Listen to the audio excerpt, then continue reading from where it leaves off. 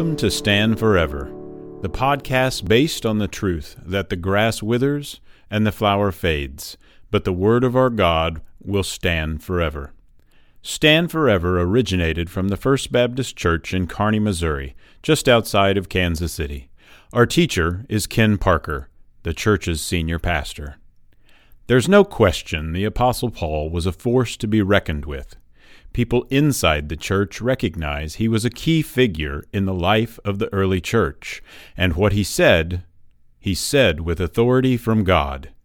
Those outside the church wrongly attach negative labels to him because they don't understand biblical inspiration. We'll be learning from the Apostle Paul through his first letter to the Corinthians. The title of the series is Called to be Saints Together, which is what Paul reminds the Corinthian church they were to be. Now for today's teaching, here's Ken.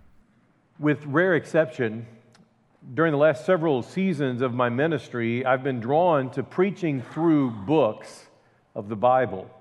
Now, while I certainly believe that topical preaching is a legitimate practice, I think that's legitimate preaching, I do think that for the overall spiritual growth and spiritual health of a church, that going through books of the Bible is the best.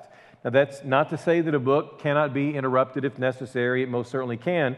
But being in a book is great for all kinds of different reasons. One, we always know what we're going to deal with next. So last week we finished chapter 11. This week we begin with chapter 12. Secondly, it helps the preacher avoid just sticking to what we want. It helps the people avoid just sticking with what we want. We're, in fact, forced to deal with biblical subjects that we might not otherwise tackle. Just a couple of weeks ago, we spent our time dealing with long hair on men and short hair on women. I promise, if I had but one sermon to preach, that would not be it. But it's in the Bible, so it's important, it's worthwhile, and it is certainly something that we ought to talk about. But if I weren't preaching through a book, we would never probably have dealt with that. Granted, sometimes preaching through a book might disappoint. We don't always preach all of the civic holidays. Sometimes we do that, sometimes we don't. It's hard to get through a book if you preach according to the civic holiday schedule. And quite honestly, the main reason it would be hard to preach topical sermons about each civic holiday is that the Bible doesn't address them all. That's true. There's really not a whole lot of biblical ink given to President's Day or Cinco de Mayo. So while I might preach about family on Mother's Day or Father's Day, some years I might not. I might preach about being a good citizen on July 4th, that weekend. I might also just stick to the biblical book that we're dealing with at the time, realizing that if we do that, then all of the pertinent subjects will be dealt with over time. I also like preaching through a book because it really becomes sort of a part of me. I end up thinking a lot about the author, and I think about his times, and I think about his challenges. I think about what he was up against. That happened to me just this past week. I had to have some tests run at St. Luke's, and as I walked in, I came face to face with the rainbow banner that said, "Celebrate Pride." And I thought, now even my health care is politicized. And this is St. Luke's. St. Luke's. What do you think the real St. Luke would say about his name being attached to Pride Month? You know who Luke was, right? I'm working on having a month-long celebration in America for heterosexuals.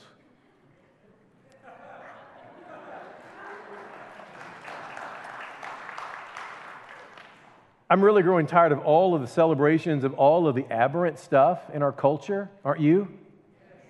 My celebrations are going to be different. Let's celebrate family. Let's celebrate hard work. Let's celebrate gender as given by God. Let's celebrate sexual relations among a man and a woman married to each other. Now, all the men are going, I really want to clap, but I'm not sure if I should or not. Now, I know this may be the death of me, but I'm even thinking about celebrating. Are you ready? I'm even thinking about celebrating femininity and masculinity. Kids, ask your parents about that. We used to understand what that meant in our culture. So my working title for my month-long celebration, are you ready? Celebrate normal. Huh? What do you think? Celebrate normal for a change. It's a great idea, I think. But as I walked through St. Luke's and was thinking about my good friend St. Paul and the book that he wrote that we're now studying, I remember the opening line from the chapter that we're dealing with this morning. Paul says, I do not want you to be uninformed. And I thought, I know Paul would want to say that to the higher-ups at St. Luke's pushing the pride banners. I do not want you to be uninformed. Paul would say that. See, the truth is they're uninformed. By definition, they're ignorant. They're ignorant of the truth. If they were informed, they wouldn't have all those rainbow banners celebrating sin lining their hallways. Next thing you know, we're going to have pictures of hotel keys popping up all over the place with banners that read, "Celebrate adultery." Well, Paul wanted the Corinthians to be informed too. He wanted them to be informed about how they were to function as believers in a crazy, mixed up, sinful culture. Maybe the Bible has something to say to us today after all. Not only are we going to come to understand some important things about the Holy Spirit Himself, but we're also going to have the benefit of being reminded to stay in our lane. That is, to function in our own giftedness in order to benefit the church to the fullest. Now, we won't get to all of this morning, but at least you'll know what's coming. So we're continuing our study through 1 Corinthians, Called to be Saints Together. This is part 1477. We're in 1 Corinthians chapter 12. I'll invite you to stand, please, for the reading of God's Word. 1 Corinthians 12 and verse 1, where the aged apostle writes as follows. Now concerning spiritual gifts, brothers and sisters, I do not want you to be uninformed. You know that when you were pagans, you were led astray to mute idols, however you were led. Therefore, I want you to understand that no one speaking in the Spirit of God ever says Jesus is accursed, and no one can say Jesus is Lord except in the Holy Spirit. Now, there are varieties of gifts, but the same Spirit. And there are varieties of service, but the same Lord. And there are varieties of activities, but it is the same God who empowers them all in everyone. To each is given the manifestation of the Spirit for the common good. For to one is given through the Spirit the utterance of wisdom, and to another the utterance of knowledge according to the same Spirit, to another faith by the same Spirit, to another gifts of healing by the one Spirit, to another the working of miracles, to another prophecy, to another the ability to distinguish between spirits, to another various kinds of tongues, to another the interpretation of tongues. All these are empowered by one and the same Spirit, who apportions to each one individually as He wills. Thank you so very much. You may be seated. Just three main thoughts this morning. First of all, I want you to recognize knowledge of Christian spirituality is important. Knowledge of Christian spirituality is important. We get this from verses 1 through 3 in the text that we just read. Now, the translators use the wording spiritual gifts, which is legitimate. Certainly, as we move through this biblical text, the focus will narrow to discuss particular gifts, that is, these spiritual gifts, but this is really broader than that. What is translated spiritual gifts can also simply be translated spirituality. This would be alluding to the various ways in which we experience spirituality, spiritual reality. So Paul simply doesn't want them to remain ignorant or uninformed about spirituality or about spiritual things or about giftings that come from the Holy Spirit. He wants them to grasp that which is spiritual reality. He wants them to understand. Now, this is especially poignant when we realize the pagan backgrounds from which most of the Corinthian church has come. Most of them had come from these Greek mystery religions. In these particular religions, it's important to note that emotive spiritual experiences were the norm. Very emotive spiritual experiences were the norm. So Paul reminds them that while they were involved, while they used to be involved in these pagan practices, they were led astray to mute idols. They had been moved by some spiritual experiences. These would have been, I believe, and commentators would typically agree as well, these would have been some kind of demonic influences, likely, and they would result in the people finding themselves in sort of a trance-like state, or they were having some kind of ecstatic outburst over and over. So you can imagine worship was somewhat chaotic, and these experiences were seen as normal among the pagans. And in fact, if there wasn't some kind of manifestation of the so-called deity, then the power of that deity was called into question. Now, let me stop and say something important that I think really begs to be said at this point. Here it is. Don't chase an experience. Don't chase an experience. Do you get the connection? It's the pagans. It's the pagans, according to Paul, that were chasing the experiences. Don't do that. If God chooses to move in some way that is out of the ordinary for you, listen, that's His prerogative. I'm not going to fight against God. I'm not questioning God about all that.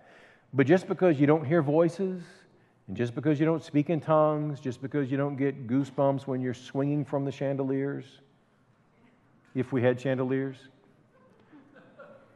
don't think you've missed God. Okay? Don't chase an experience. Frankly, it's one of the things that bugs me as a pastor. From time to time, in every church that I've served, people have left. And usually, it's not because they've moved, and it's not because I've been spewing heresy. I typically don't do that. Just kind of seeing who's paying attention. Storm kept you up late last night, right? Usually, not all the time, but usually it's about chasing an experience. The conversation goes like this: yeah, we're going to go to such and such church. You know, they have more people my age. I'm sorry. I didn't know getting older was a sin. Look around. We got a lot of sinners in this place. You know what I'm saying? Or we have fog machines, and that really helps me experience God better. These days, there's a corporate kind of church that has moved into the Northland. Their pastor is a famous guy, and I suppose it's exciting to sit around the big screen and watch a famous preacher. Now, let me be clear. Just like Paul, I am going to celebrate anytime people are coming to Christ. I am going to celebrate that. But the big screen with the big-time preacher is not the ideal. One of the tragedies is that you end up with a bunch of people, oftentimes Baptists, that are now a part of an Episcopalian model of church life, and they don't even know it because they really don't know what that church believes. Let that sink in. Lest you think this is sour grapes on my part, it's not. You guys give me more than enough people to deal with. It's me being a pastor. I care about people. And I care about what the Bible says. And let me be really clear, I appreciate good preaching. And I have zero issues with great preachers who pastor large congregations.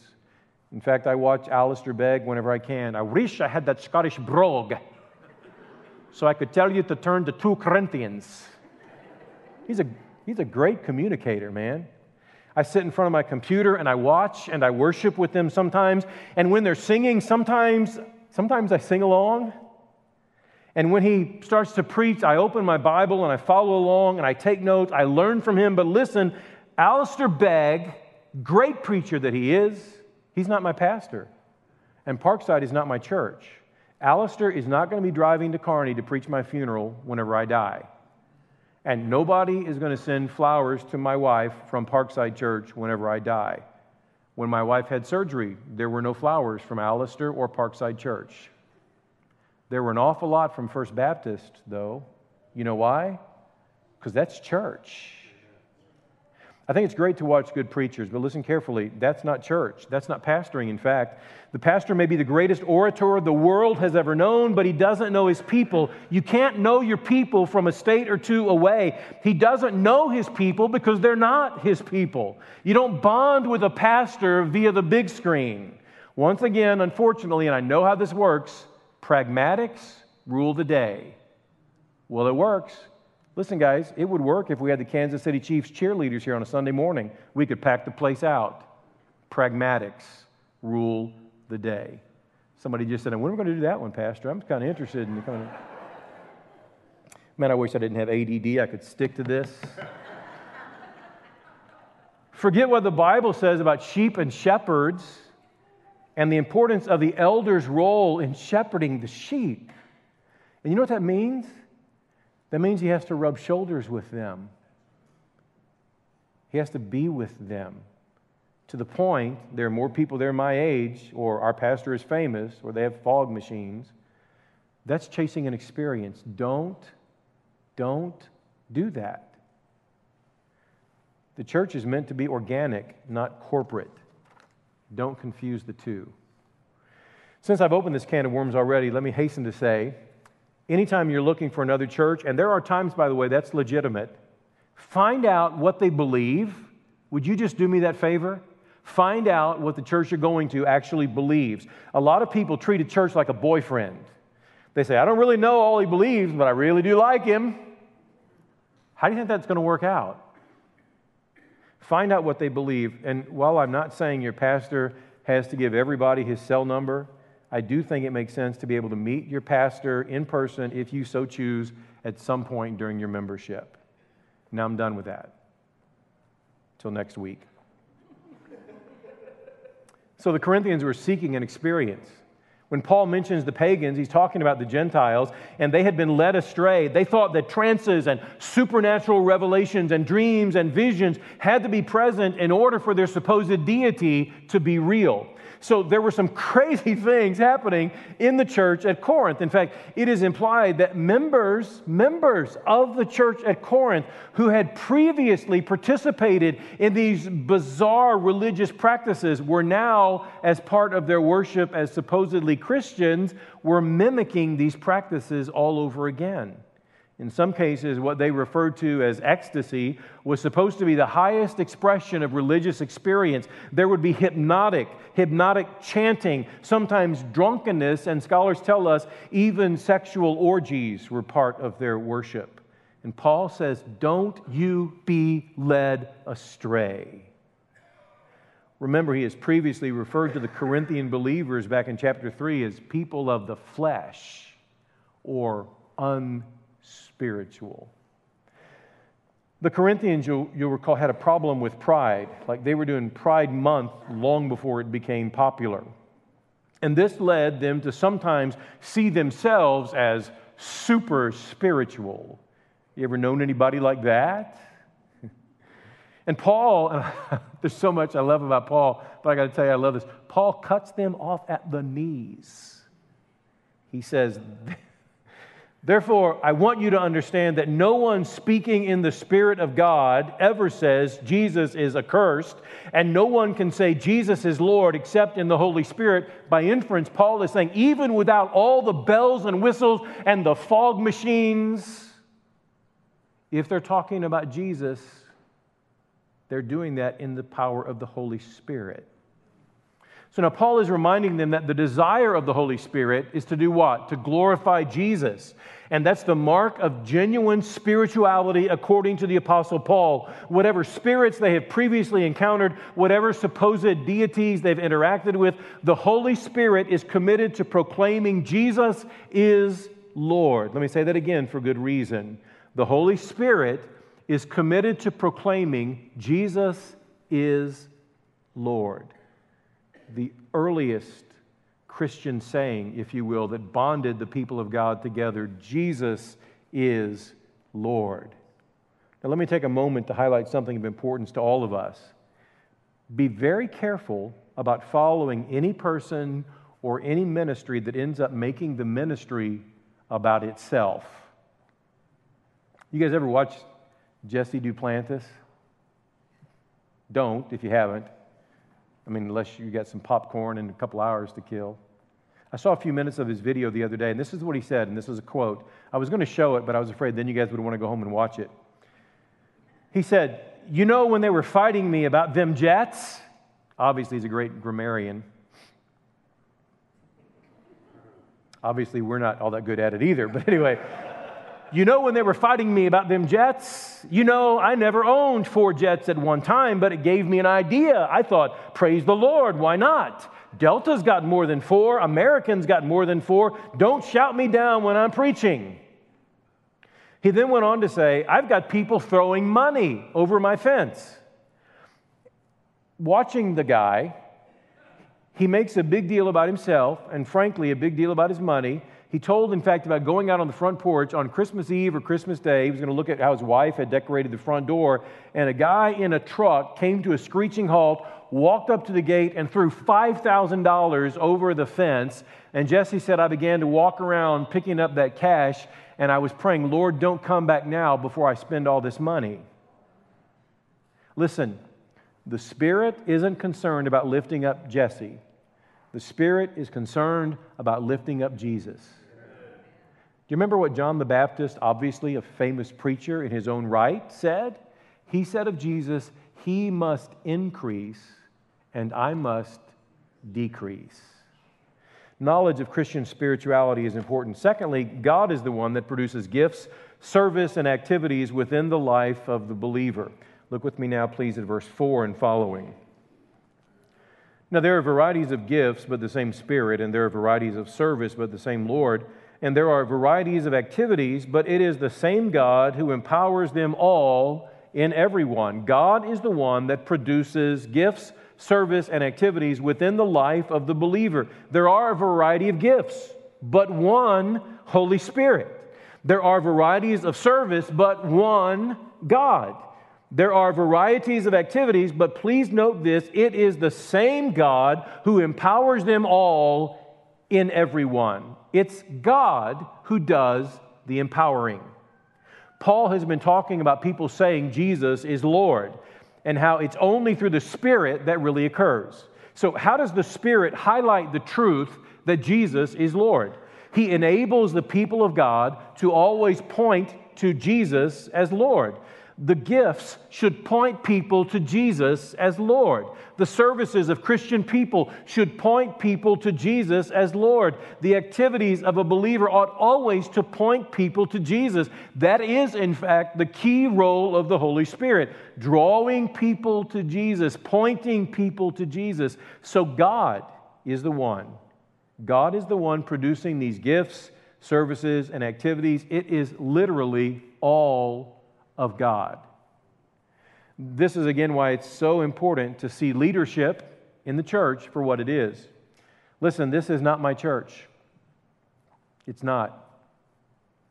It's the church God allows me to pastor and be a part of. But it's His church. It's not your church either. It's His church. I tell students at the seminary all the time, I'm in my 17th year as the interim pastor here. Because the truth is, we're all just passing through, right?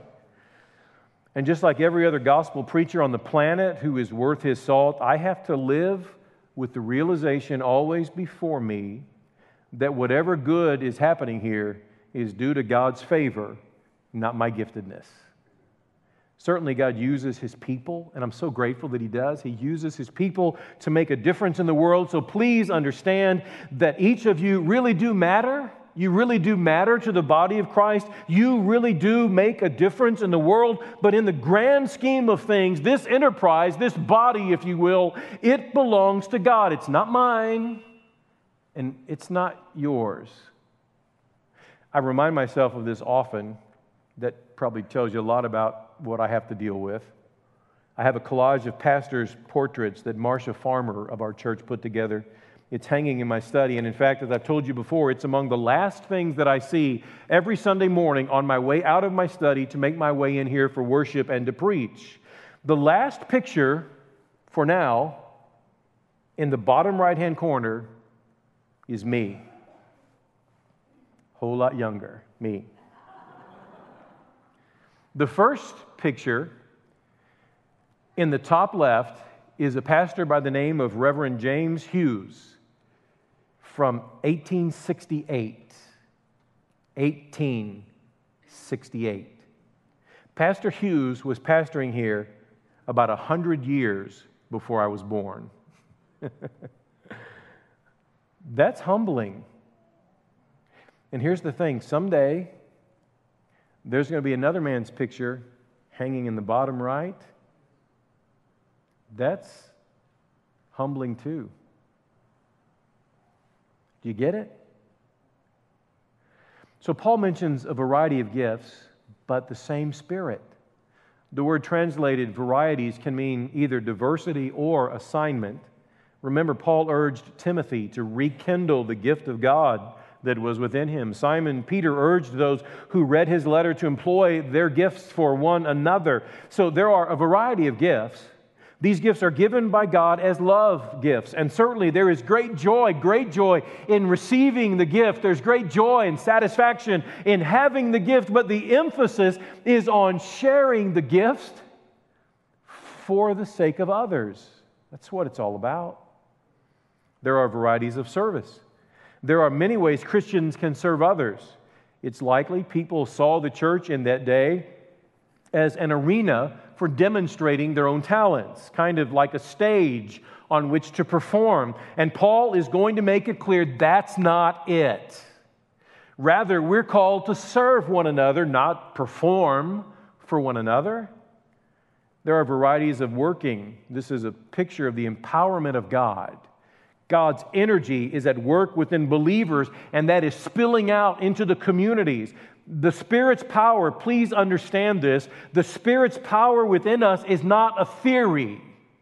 This is not theoretical stuff that we're dealing with. The Holy Spirit, in fact, produces results which are visible. Lives are changed. Marriages are healed. Relationships are put back together. People in bondage to various sins are delivered. This is not theoretical, brothers and sisters. This is actual. This isn't virtual reality. This is real. Samuel Chadwick wrote of this transformation this way. He said, every part of my being wakened up. I did not get a new set of brains, but I got a new mentality. I did not get a new faculty of speech, but I got a new effectiveness of speech. I did not get a new dictionary, but a new Bible. Immediately, I was a new creature with the same basis of natural qualities, energized, quickened, reinforced into bigger vitality and effectiveness that nobody would ever have dreamed possible. This is what happens to those upon whom the Spirit comes. Knowledge of Christian spirituality is important. God is the one that produces gifts, service, and activities within the life of the believer. Thirdly and finally, spiritual gifts are for the common good of the people of God. Spiritual gifts are for the common good of the people of God. Now look with me at verse 7. To each is given the manifestation of the Spirit, say this with me, for the common good. Say it again, for the common good. I'm going to be brief at this point, but I feel like this needs to be a separate point because it needs to be emphasized. Spiritual gifts are for the common good of the people of God. Paul, again, stresses the importance of community. Community, the community of faith, not the whims of an individual. The big deal is not that God gave you whatever gift you have. The big deal is that you are to share whatever gift God has given you. I would say it this way, and we have a hard time with this, but don't spiritualize the Spirit. Don't spiritualize the Spirit. What He does in the life of the believer produces visible, knowable, tangible results. Now, of course, we know there are times that we might sense, we might feel the presence of the Spirit of God, and that's a wonderful experience. Don't chase that. It's a wonderful experience. But more than offering a feeling, the Holy Spirit bears fruit in the life of a Christian. You and I are supposed to be changing. The process of sanctification, becoming more and more and more like Jesus. So whatever spiritual gift you happen to have, God didn't just give them to you to enjoy. They're given that they might, in fact, be shared. And in the sharing, they impact the lives of a lot of other people. These spiritual gifts about which we're speaking, they are really gifts that are supposed to keep on giving. Now, I don't want you to think, in closing at this point, that we're not going to deal with the actual gifts. We are. But we're going to talk about them and give them adequate time, probably next week. But I want to leave you with a thought related to the last point for today, the idea that spiritual gifts are for the common good of the people of God. This morning, as you entered these buildings, even as you came into the parking lot, you likely noticed there's some work going on around the buildings and in the parking lot. Probably you pulled up and you saw that tape and you said, probably a crime scene. I wonder what the pastor did. That project is due to some people in our church utilizing their gifts to help the people of God. Further, as you came in, I trust you came in with a great attitude. Rather than thinking, I can't believe I don't get to my normal parking place the same way I've done it for the last X number of years, you came in saying, thank you, Jesus, that I get to worship today and that a tornado didn't drop out of the sky like it very easily could have and wipe out a bunch of my brothers and sisters. Right? I've said for years, decades, in fact, now, it takes unselfish people to be a part of a growing church. Unselfish people to be a part of a growing church. At some level, it's selflessness that allows us to function in our area of giftedness and to trust the leaders in the church to do the same. Trust the leaders in the church to do the same. Trust the leaders in the church to do the same. So, I don't know how thick the striping is on the parking lot sign, where we park. I didn't measure that.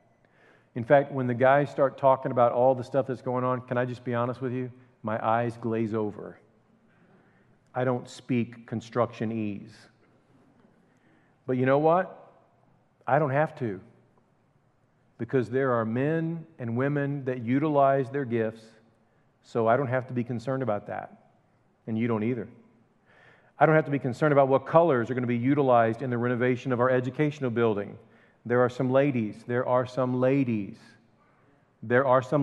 not men, ladies who are going to use their giftedness to accomplish that. And I trust that God has put them in the local church to use their gifts for the common good of the people of God. Isn't it neat how that works? And frankly, it ought to make all of us sleep a little better at night. We don't have to concern ourselves with every single facet of every single thing. God puts people in the right place to take care of things. It's selflessness that God uses to advance the kingdom of God. Every young student knows that they know of Isaac Newton's famed encounter with the falling apple. You guys remember that from school? Newton discovered and introduced laws of gravity back in the 1600s, and that revolutionized astronomical studies. But very few people know that if it weren't for Edmund Halley, the world might have never learned from Isaac Newton.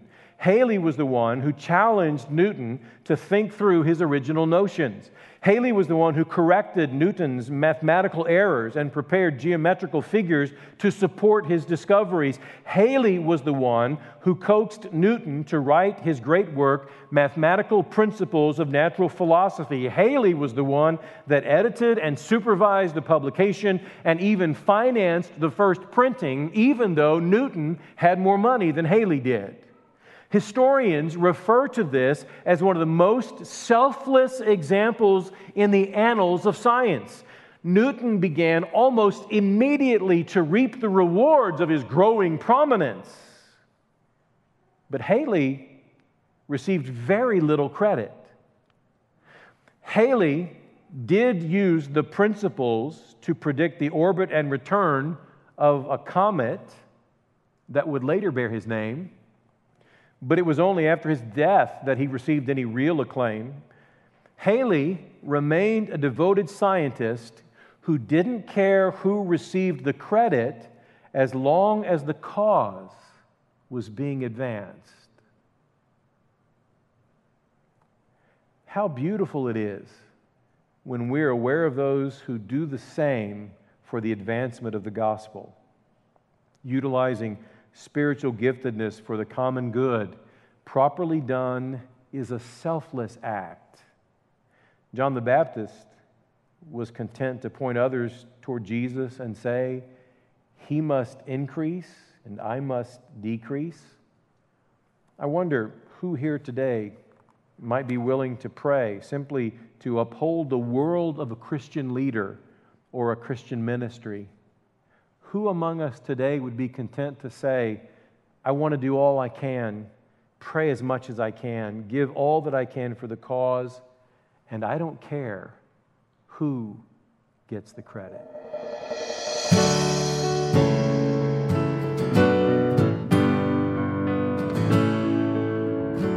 You've been listening to Stand Forever with Ken Parker.